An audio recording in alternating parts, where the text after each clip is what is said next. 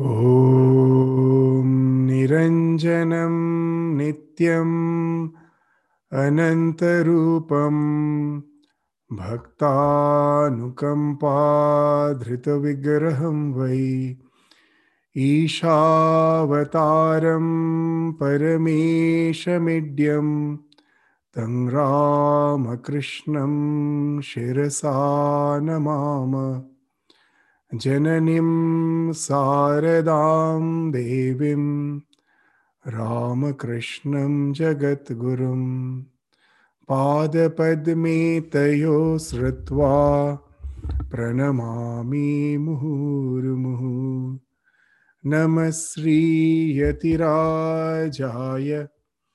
विवेकानन्दसूरये सच्चित्सुखस्वरूपाय स्वामिने तापहारिणे.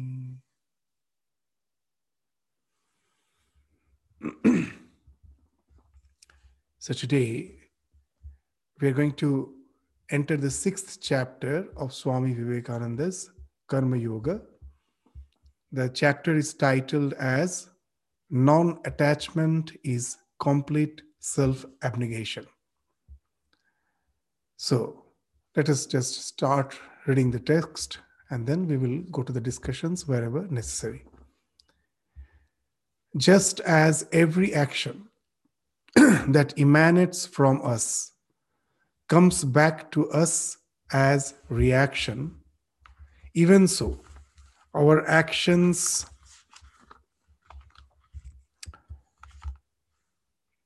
may act on other people and theirs on us.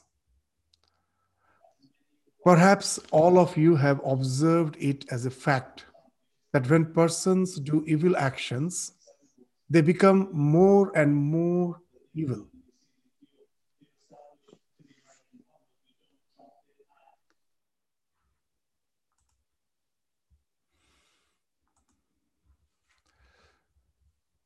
They become more and more evil, and when they begin to do good, they become stronger and stronger and learn to do good at all times. This intensification of the influence of action cannot be explained on any other ground than that we can act and react upon each other. So this is the idea which Swami Vivekananda is bringing in this lecture at the very beginning, that our mind is not a segregate mind. Just the way in the social network, in the Facebook, we find that we are networked in such a way. The moment you search something in the YouTube or in the Facebook or certain posts you favor, you will find that's the thing which is always being posted in sequence. The sequence is such, your preference comes first. So the cosmic mind is something like this social media networking.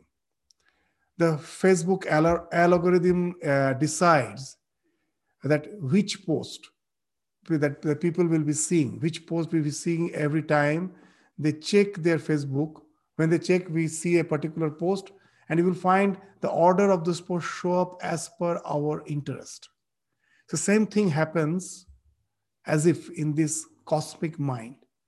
Whatever you are prone to, whatever you think, whatever the way you act, immediately as if you get attuned to a particular vibration of your mental thoughts, and all the thoughts which corresponds to that vibration, you as if attract.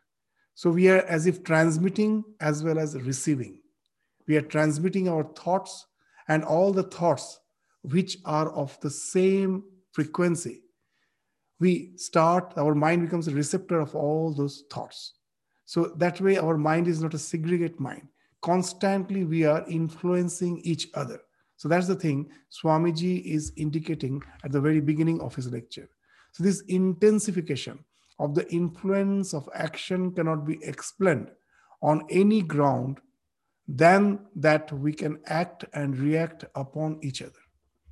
To take an illustration from the physical science, When I'm doing a certain action, my mind may be said to be in a certain state of vibration.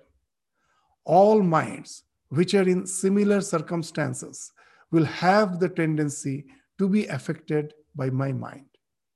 If there are different musical instruments tuned alike in one room, all of you may have noticed that when one is struck, the others have the tendency to vibrate so as to give the same note.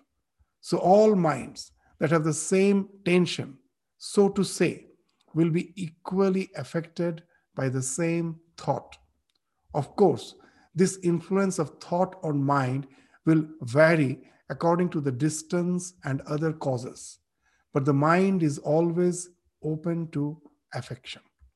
It's just like owning a particular channel in your TV or tuning your radio to a particular frequency, and immediately you find that whatever is being transmitted on that channel or on that radio frequency is immediately visible and audible to you. So we find it is there in the physical science now. Even from the time of Swamiji, it is now much more prominent that all we search for is already being transmitted, is already there in the atmosphere. But the moment we tune to it, we immediately receive it.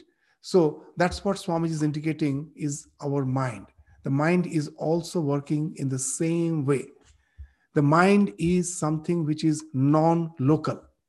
Many of us will say that we cannot understand the process of transmigration.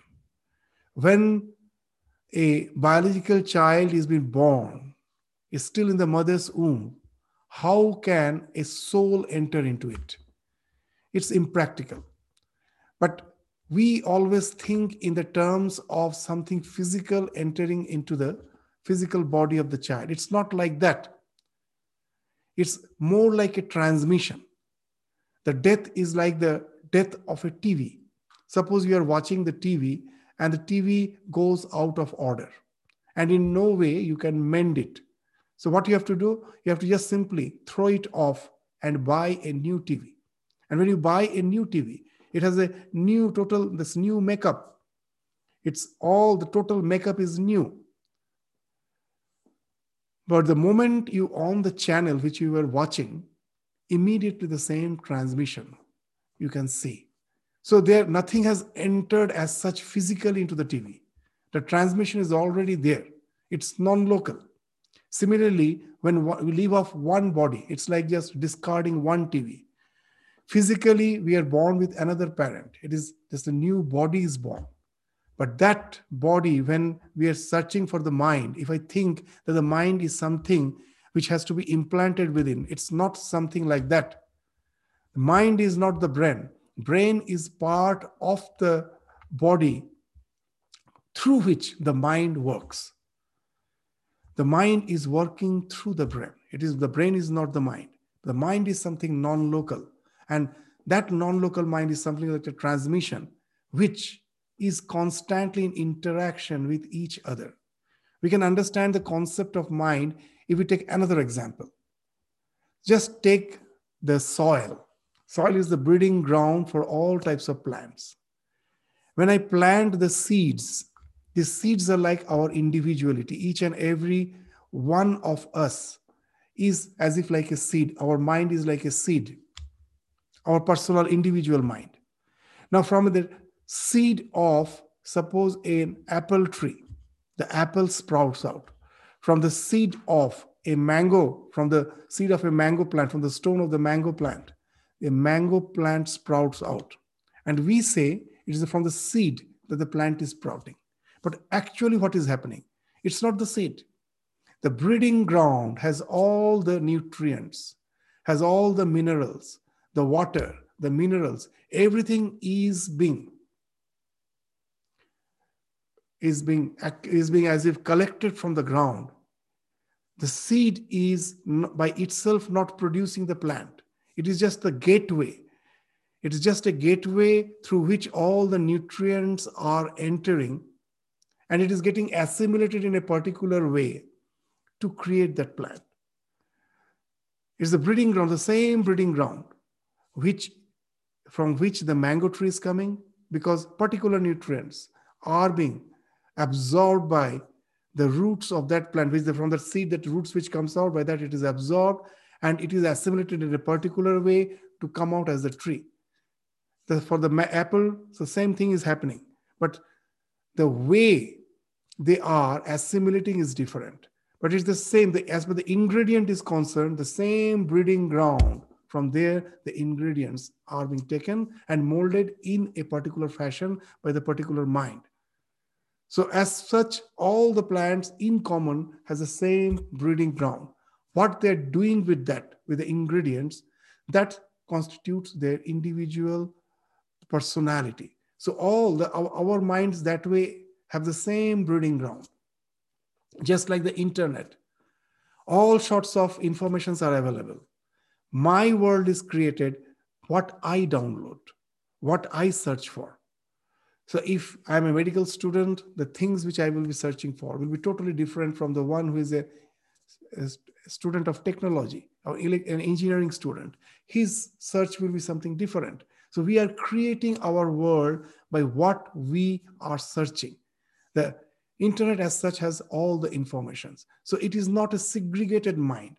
All the minds are interconnected, just the way that through the internet, we all are interconnected.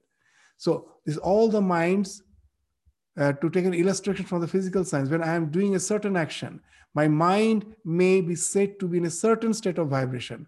All minds which are in a similar circumstances will have the tendency to be affected by my mind. If there are different musical instruments tuned alike in one room, all of you may have noticed that when one is struck, the others have the tendency to vibrate so as to give the same note. So all minds that have the same tension, so to say, will be equally affected by the same thought. Of course, this influence of thought on mind will vary according to the distance and other causes, but the mind is always open to affection. So that's what we were discussing. Suppose I'm doing an evil act. My mind is in a certain state of vibration, and all minds in the universe, which are in a similar state, have the possibility of being affected by the vibration of my mind. So when I am doing a good action, my mind is in another state of vibration, and all minds similarly strung have the possibility of being affected by my mind. And this power of mind upon mind is more or less according to the force of tension, which is greater or less. So it depends on the force of tension. Swamiji is indicating the particular frequency, the particular state of vibration in which my mind is. All other minds which are in that state are getting affected by that. And in turn, the other's mind, which resembles to the state of vibration of my mind, they also are received in by my mind. So both the way it is happening. It's a networking. All the minds are that way networked. And wherever the frequency matches, we find that there is the transmission of thoughts from outside and also from the person to the entire world. So that's what constantly is going on. So following this simile further, it is quite possible that just as light waves may travel for millions of years before they reach an object, so thought waves may also travel hundreds of years before they meet an object with which they vibrate in unison. So Swamiji was very, very well versed in the science, in the contemporary science. So at night when we look at the sky, we are actually looking through the time machine. The sky which we feel is as if the present. It is not the present, it is the past. Some star which you are seeing, the stars which you are seeing, you think that the light which has been emanated by the star, I am seeing no. Most probably there's the idea of light years is there. that there's, that the light travels at this tremendous speed. We know nothing which travels faster than light. And that speed, when that light is traveling, the distance it will cover in 1 year after traveling that speed. So you can just imagine what a big distance. So those stars are like that in maybe hundreds of such million, that's light years away. This is called light year. The distance traveled by light in 1 year is 1 light year. So it is something, a huge distance. And there will be several such light years away that star is. So it means the light which I'm seeing coming from the star which I'm seeing in the sky is actually far, far away from where the light has taken several millions of years to reach the earth. So when I'm looking at the sky, actually I'm looking at the star where it was millions of years back. Even some stars might have died. It's not there at all. But in the sky, I still see it. Because the light which was transmitted millions of years back, I'm seeing it now. It took that much of time. So what I'm seeing when I look at the sky at night, it is not the present, it is the past. It has taken so much time, maybe millions of years, for the light to traverse through that space from the star to the earth. So when you're looking at the night sky, it is as if you're looking through a time machine to the past. So Swami Vivekananda was aware of these modern observations of the science in those days. So what he's saying, that our thought waves are also something like this light. It's never lost. Just the way the light which was emanated millions of years back by a star is reaching me now. Similarly, a thought which was thought of by a person, by suppose a realized soul. It is always said that the prophets are born ahead of time. You will find that the prophets are always misjudged. Jesus was crucified. No one understood him. It's a much later, when the centuries pass by, then people start realizing that the great role they played in revolutionizing the thought process of the entire humankind. So it took us about thousands of years, hundreds of years to understand that. So the thought wave which was emanated by them, to realize that, to reciprocate to that, to vibrate to that frequency, it takes maybe centuries together. Why? The entire humankind is not prepared for that, is not in the same state of vibration in which that vibration was emanated, was transmitted. So it may take years together, but it's not lost. It is there. The moment the entire humankind is in that state of vibration, if not the entire, at least the majority, a huge section of the humankind have now started relating to that vibration, and then those ideas become more and more palpable. We start realizing the importance of those ideas. So that's what is being indicated here, that they're not lost in this world. If you think a single good thought, and you may feel that no one recognizes it, no one understands the importance of it, and you may feel very dejected that no one can relate to my thoughts. Know it for certain, it's never lost. Today or tomorrow, a time will come when someone who is up to it, you will find he's relating to that vibration. So there is no thought which is lost. So what we are thinking is very important, not only to us, but also for the entire world. By thinking something good, I, myself, am overhauling my own personality. And at the same time, I am inviting all the good thoughts of that vibration to influence me. And then I find that my goodness becomes spontaneous because I'm helped by the thought vibrations of the entire world. The moment I get attuned to it, the entire world of the same vibration is there to help me out to evolve at a much faster rate, at an accelerated pace, spontaneously. I don't have to exert myself. That's why Sri Ramakrishna used to say that if you proceed one step, I will be try that the God will come running 16 steps. So what's that 16th step? The help of all those thought vibrations which are there. The moment you get tuned to it, the entire world of those good vibration is there to help you out by as if pulling you out at a tremendous pace, at tremendous acceleration. The same thing happens with the evil thought. A single evil thought. A single evil thought can immediately attract all the evil thoughts of the same vibration. You will find that now I have started degrading at a very fast pace. No one can stop it. So that's how the good thoughts and bad thoughts, it's not something which is affecting me individually.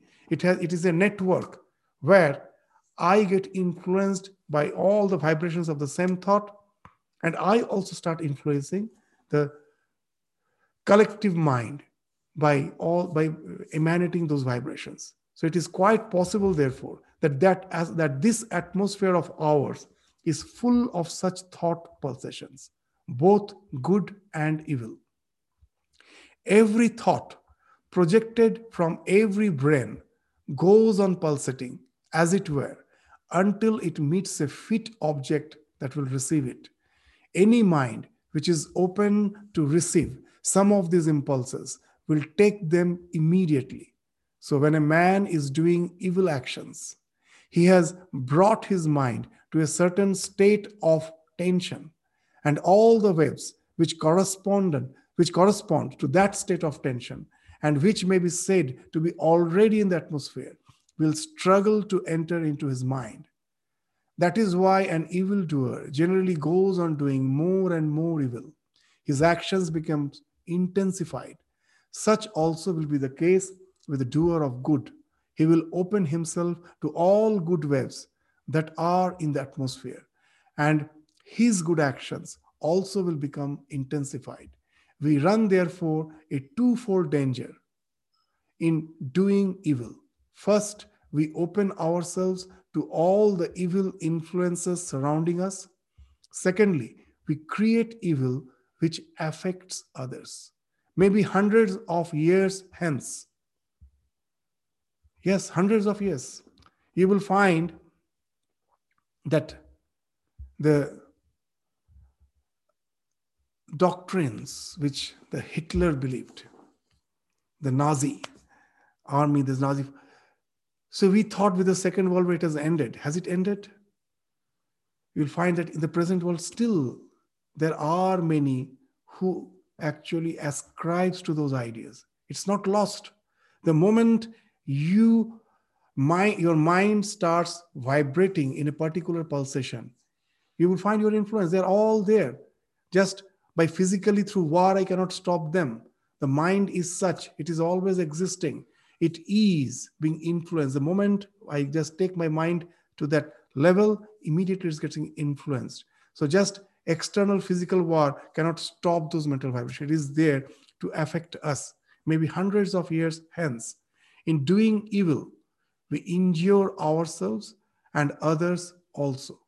In doing good, we good to ourselves and to others, as well as, and like all other forces in man, these forces of good and evil also gather strength from outside. So now we will understand the importance of trying to be good. If I try a little, try to just keep my mind good a little, know it for certain, gradually I will find that from within me, as if I find that all the hindrances are falling off, because all the so-called the vibrations of good thoughts are there waiting for me to help me out help me out in overhauling my personality, in evolving me at a much faster rate, which I alone could have never done. So that's why even in our tradition, we find that importance is given to so much importance is given to japa, that some sacred mantra we go on repeating. We have been asked by the Guru, just repeat. If you find that even your mind is not concentrated, but at least repetition that you can do, try to do it again and again. Try to repeat the mantra, that whenever it's possible, you just repeat the mantra. Why it has been asked? For the same reason, that when you're trying to keep your mind with the help of mantra at a particular level of frequency, know it for certain, all those who have chanted that mantra, not only chanted, by chanting that mantra, they have evolved so much that they even had went to the highest rung of spiritual evolution. So immediately you're getting attuned to all the thought webs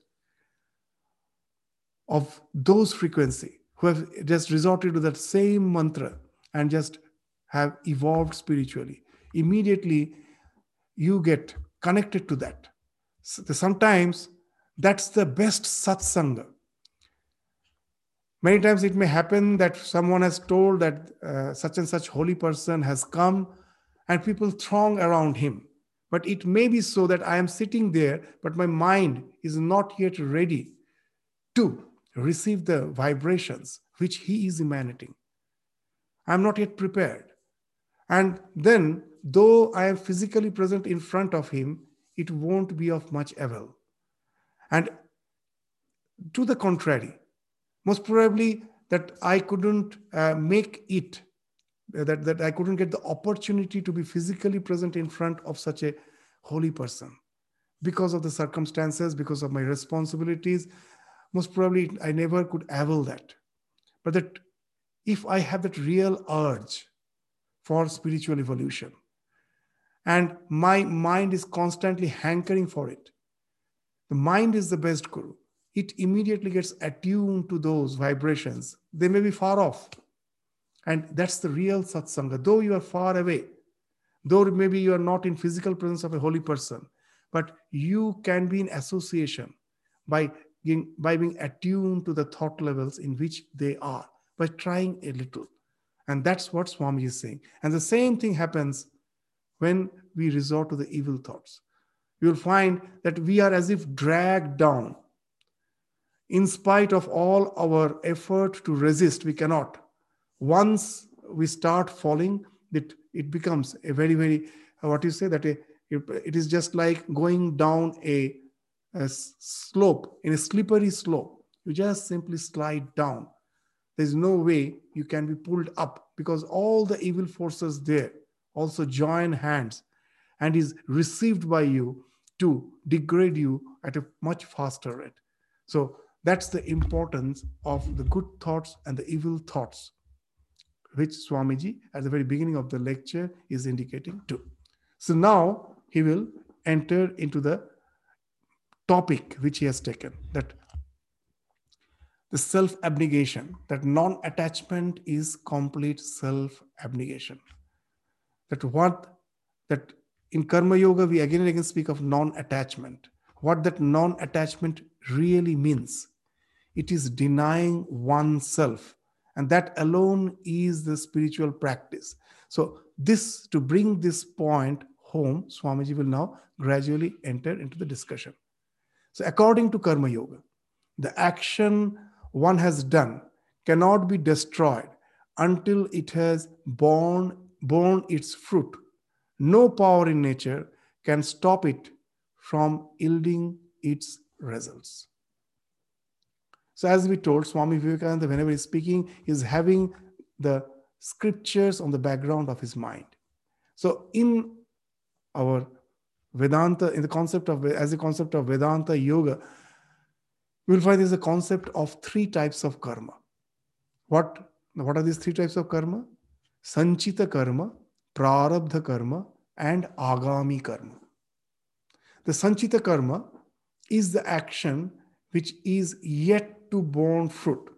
What is sanchita karma like? It's all the samskaras which we have, but which is not fructifying now. To give a common example, suppose for the first time I just have tasted the donut. Someone took me to a shop and gave me donut. I liked very much, relished it, and then I forgot about it. And then after maybe about 6 months or after 1 year later, and suddenly I see that donut, and immediately the craving for it comes back. What has happened? The impression of it was hidden in my subconscious mind. As there was no favorable circumstances, it was there, it was not popping up. The moment I see it, immediately that memory, oh, that 1 year back I had it, it's wonderful. Immediately the craving for it develops. So all those actions, which because of the lack of proper environment is just lying hidden, is not yet to started fructifying. They are the sanchita. They're just there. Sanchita karma. Prarabdha, the actions which have started fructifying. That because of my past actions, I have got some favorable circumstances. Suppose as a student, I wanted to be a doctor. So I studied hard and I got into a medical college. Now the favorable circumstances is there for this all those urge to become a doctor, which has got the favorable circumstances. So they have started fructifying as a medical student, and in future again as a doctor. All those samskaras which I actually I myself was acting upon, that has got the favorable circumstances and they have started fructifying. Those are the prarabdhas, the actions which have already started yielding result. They are the prarabdha. And agami is the third, that actions which I am doing now, they are also forming samskaras. They also, according to the samskaras, in future, they are going to yield result. So any action cannot be destroyed, either in the form of sanchita or prarabdha or agami, it is there. There may be that at present I see some are fructifying. That doesn't mean that once the result, I just enjoy the results of these actions, my karma will be exhausted. There are so many karmas of which I am not aware of at all. They're hiding. Wherever I get favorable circumstances, they will start. Immediately they will pop up and they will start fructifying. I myself will be amazed. In our life, it happens. Oh, I never knew that I had so much liking for such and such thing.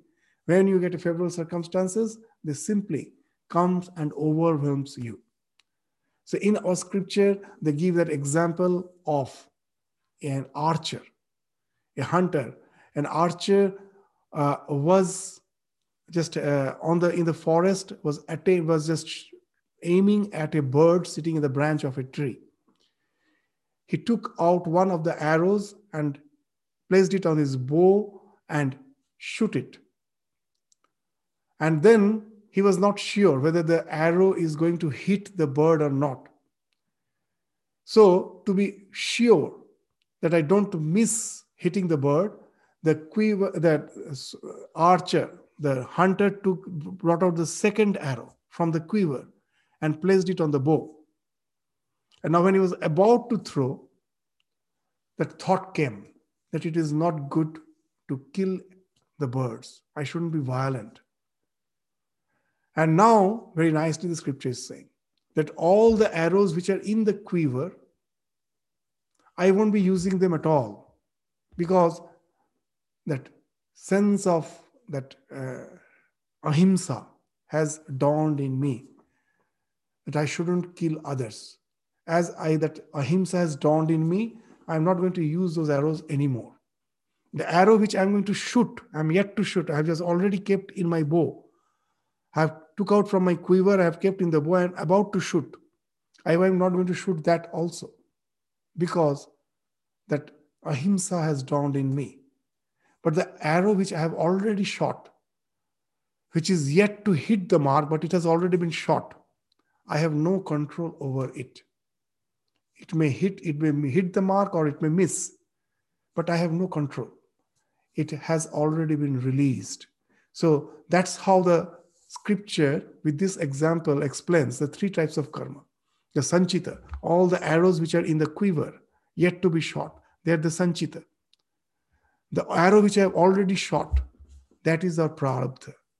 And the action which I'm about to do, that is the agami. Its result will be in the future. So these are the actions.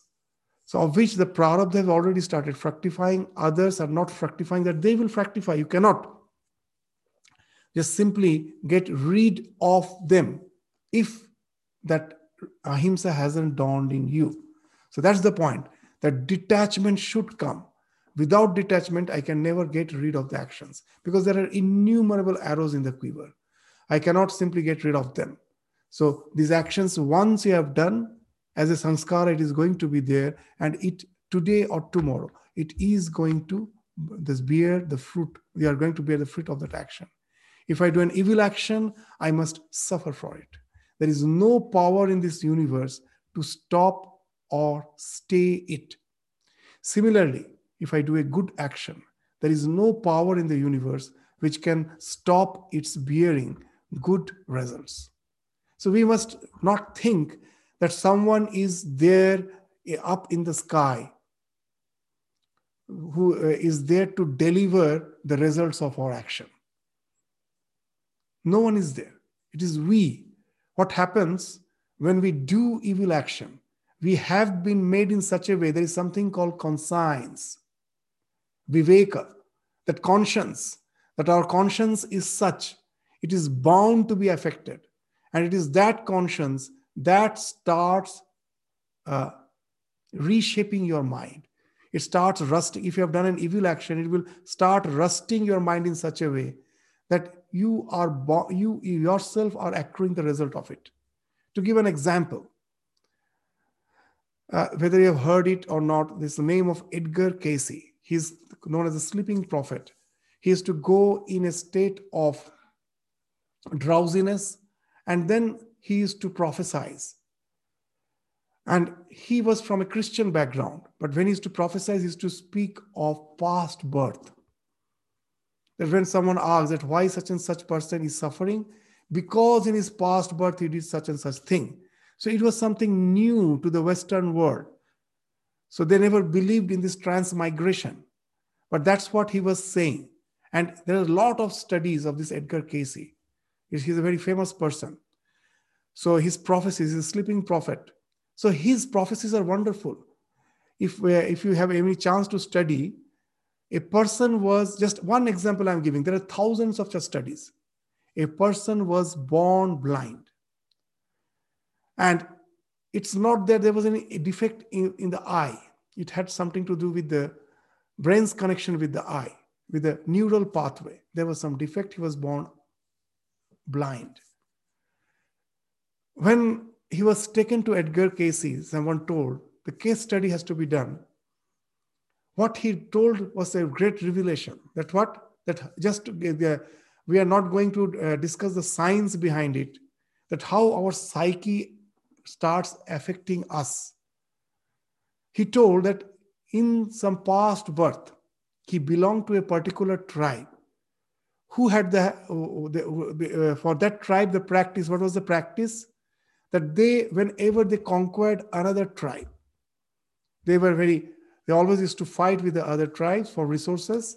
And whenever they used to conquer the other tribe, those who were captured, a very horrible practice was there. They will just tie him and forcefully blind him by using some sharp weapon. They will cut the eyes. And this is the person who was actually doing that act, that he was the one to whom this duty was ordered, to make other people blind by hurting their eyes, by tearing, by just simply using some sharp weapon to just scratch the eyeballs. So that's that horrible practice they was doing. And this birth, he himself is born blind. And what's the reason he's saying? Because when you are doing an evil act, it is affecting your psyche. It is affecting your psyche. And that, after all, the body is a projection of the mind. And our scriptures say that as per your mind, the body will have its own, what is the physical advantages and disadvantages. Even in the modern science, you will find they say that all our diseases are psychosomatic. That if you are very tensed from the tension, you may develop so many lifestyle diseases, blood pressure, diabetes, and other. So the body, the disease state of your body has something to do with the mind.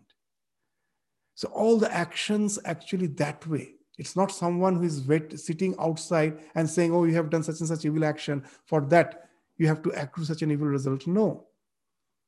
It says we reap what we sow. We sow what we reap. So whatever we are reaping, that's what we have sown. We have what you sow, that you reap. So it's all that what is in the effect of our own psyche.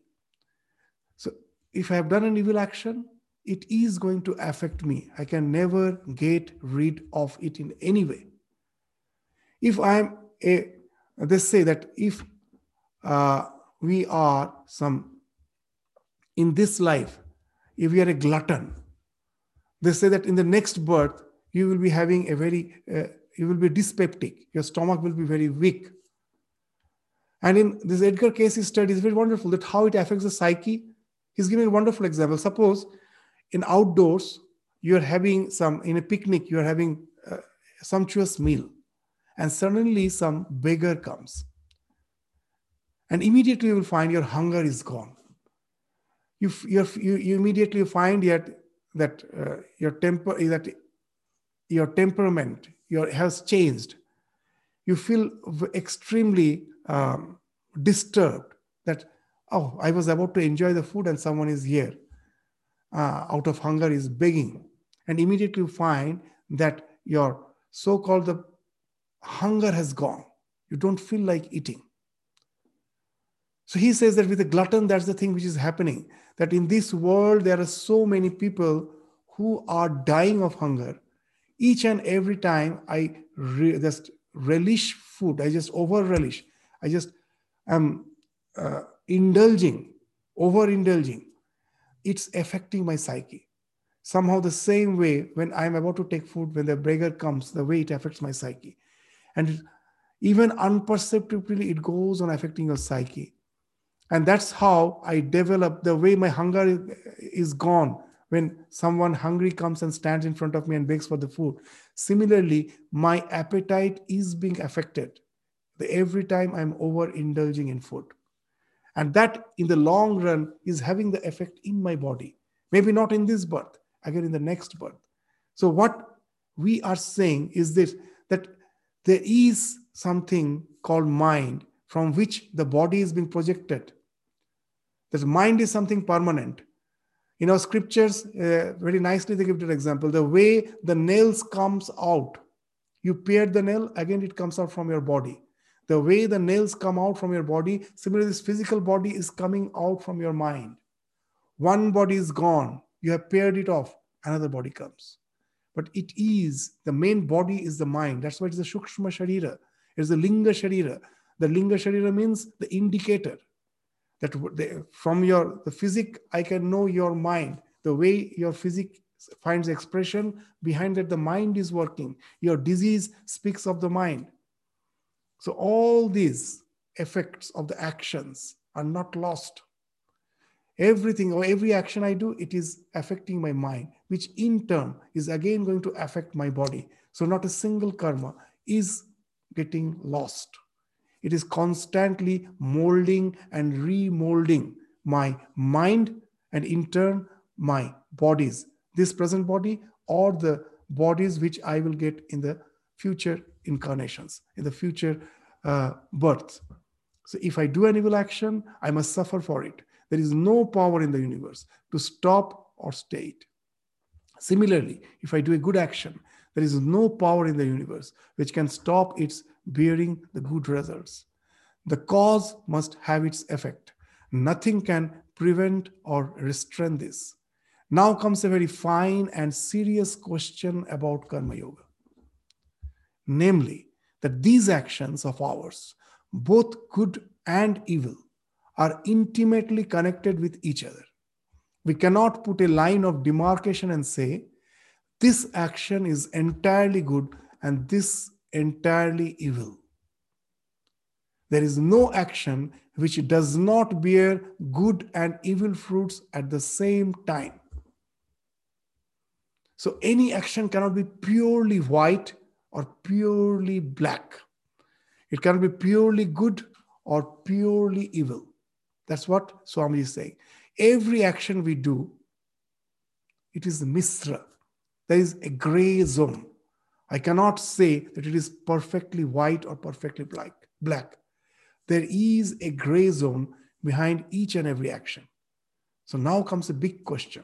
Sometimes I think that by constantly doing good karma, I will just create a destiny which is like eternal heaven. There is no way of coming down.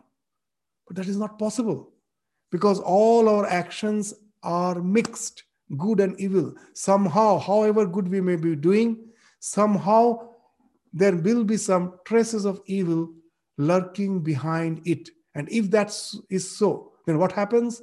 As in the Bhagavad Gita, it has been mentioned. Even in our Upanishads, it has been mentioned. Kshine punye martyalokam visanti. When the results of the good actions is over, it's the evil, the traces of the evil that also has accumulated, that again pulls me down to this transitory world of existence. So what's the way out? Am I constantly to be in the sway of this karma? Sometimes going high and sometimes falling just in the ebb of the wave. Like a wave, sometimes we are going the top of it and sometimes we are on the ebb of it. Is it our destiny? So that's the thing Swamiji is indicating.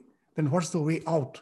If there's no action which does not bear good and evil fruits at the same time. And now he's just given a common example. To take the nearest example, I'm talking to you and some of you perhaps think I'm doing good. And at the same time, I am perhaps killing thousands of microbes in the atmosphere. I am thus doing evil to something else. So this is a wonderful thing Swamiji is saying. That when I am speaking, those words, you may feel that, yeah, these are the words which purifies my thought process, which helps me to overhaul my personality. So it's something good. But one thing, when I'm talking, why to speak of when I'm talking? At each and every moment of my life, can my life be really good for all? It's impossible. Can I be totally non-violent? It is impossible. Why? The example, I'm killing thousands of microbes in the atmosphere. What is happening in my body? With each and every breath, there are millions of microbes entering my body. And constantly my blood, the white blood, the WBC, the white blood corpuscles, they're doing this, producing the antigens and the antibodies. It's a constant fight going on. They are the army within the body. Whenever the microbes come and they're attacking them, killing them, this constant war is going on. The perfect non-violent person, a perfect ahimsa person is a dead body. You will find that once a person is dead, it takes just a few hours. It starts decomposing. It starts rotting. That's why we have to have the funeral, have the cremation, or if you have to just bury it, whatever we do, we have to do it as quick as possible. Why? It immediately starts decomposing. Why it's decomposing? Because now it is perfectly ahimsa. The microbes and all find it a very wonderful breeding ground. It starts decomposing very fast. As long as I'm alive, if I just take a vow, till death I won't have food. Swamiji will be indicating that there are some religions who say that as my existence is constantly harming others, but I stop taking food till I die. But really, it's a fact that till you die, even when I'm not taking food, I'm not drinking water, I am constantly killing. Because these antigens, antibodies are constantly killing millions of microbes. So now try to relate yourself to that world of microbes. Just think you are a microbe. Can you say that human being is a wonderful being? Impossible. So there are various stages of existence. The world to which I am aware of is a totally different spectrum. There it may appear that everything what I'm doing is good. But at our other level of spectrum, at some other spectrum, my existence is actually horrible, is a demonic to them. But I cannot relate to that spectrum. But at the same time, I cannot deny the fact that my existence is just like a demon to the so-called that spectrum of existence. So how can I say that all I do is only good, that I know it is going to harm others? That's why you will find in the Yoga Sutra very nicely, they say that sometimes when we speak of ahimsa, we give so much importance only to the physical level, we forget that how we are affecting in the mental level. Not only that, as an overhaul, as an what you say, that if you take the entire thing, that overall picture, you'll find that in no way you can be perfectly ahimsa. The moment I am born, in Brihadaranyaka Upanishad it is said, asanaya hi mrityu. Ashanaya means the moment you are hungry, that is death. Why? Your hunger is invariably going to be the result of death of some other creatures in one form or other. Ashanaya hi mrityu. So the moment I am just taking the birth in a physical form, the first cry comes out. With that, the death has to coexist. So in Yoga Sutra, they say that, okay, that I must try to be ahimsa as much as possible. But know it for certain, the real practice of ahimsa lies in a total different dimension. What's that? That I have to live the life in such a way that in such a detached way, that detachment becomes such a normal orientation of my psyche, that I don't have the urge to be born again in this physical plane. That's the real ahimsa.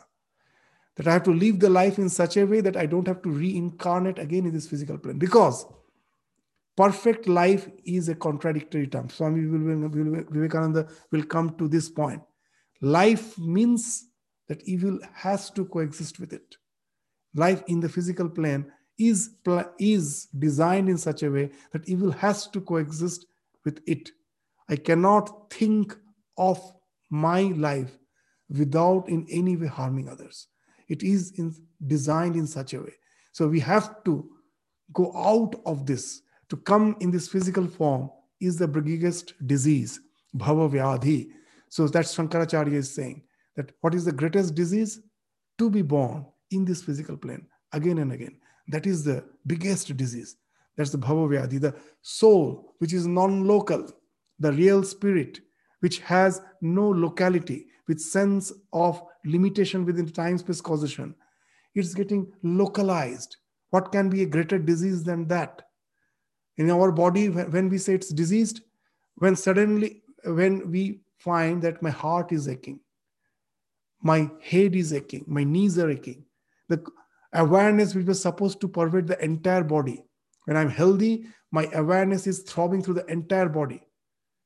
That gets localized when I'm diseased. The ease is no more there. I've got diseased. When my awareness is in the entire body, I'm at ease, I'm relaxed. When I feel diseased, when it gets localized, the ease has gone, I am diseased. Then what can be a greater disease when I feel I am this psychophysical existence? The one who really is non-local, whose amness is in no way limited by time, space, causation. It was, it is, it will be, and it is not limited by space. It is non-local. So such amness, when it is getting identified That is the greatest evil. So there cannot be perfect life that I will lead, that I want to be born again and again in this physical plane because I want to lead a very nice life. I won't harm anyone. These terms are contradictory. It can never happen. So all the actions, that's what Swamiji is saying, is Mishra. Then the question comes, how can there be the liberation if this is a Mishra, that the idea of eternal heaven, how it can be? It cannot be. The scriptures say, Kshine Punye Martya Lokang Visanti. Again and again, we have to come down. Once the Punya is exhausted, the remnants of my evil actions, which I have missed, which most probably I haven't done willingly, but my existence in the physical plane entails that it has to be there. It is going to bring me back. Then what's the way out? So that is the big question Swamiji is placing before us before he enters into the real concept of Karma Yoga. So that the detachment, it's not trying to do good actions or evil actions. As per my station in life, as per my position in life, responsibilities of life are concerned, I have to do certain thing. Let me do it in a detached fashion, not with a sense of agency. So that's the way that the body, mind, as per its present situation, is going through particular responsibilities, particular actions, but I am not it. I don't expect anything out of it. I don't owe them, neither I expect anything out of them. So that's orientation is the main thing, not what you are doing. So that's the thing Swamiji will gradually come into the discussion. So with this, we will find that very nicely, Swamiji is taking the nature of the karma, bringing out the nature of the karma, and with that, he's trying to prove that it is impossible to think of an eternal heaven by resorting to the good actions. It can never be. If that's the thing, then what's the way out? So that he will bring into the discussion as he gradually proceeds through the lecture. We will take part. We will just go on with our discussion with the next portion of the lecture and continue with this discussion on this Swamiji's lecture again in the next class. With this, we stop our discussion today. Thank you. Namaskar. Thank you. Namaskar, Swamiji. Namaskar. Pranam, Swamiji. Namaskar, Swamiji. Namaskar.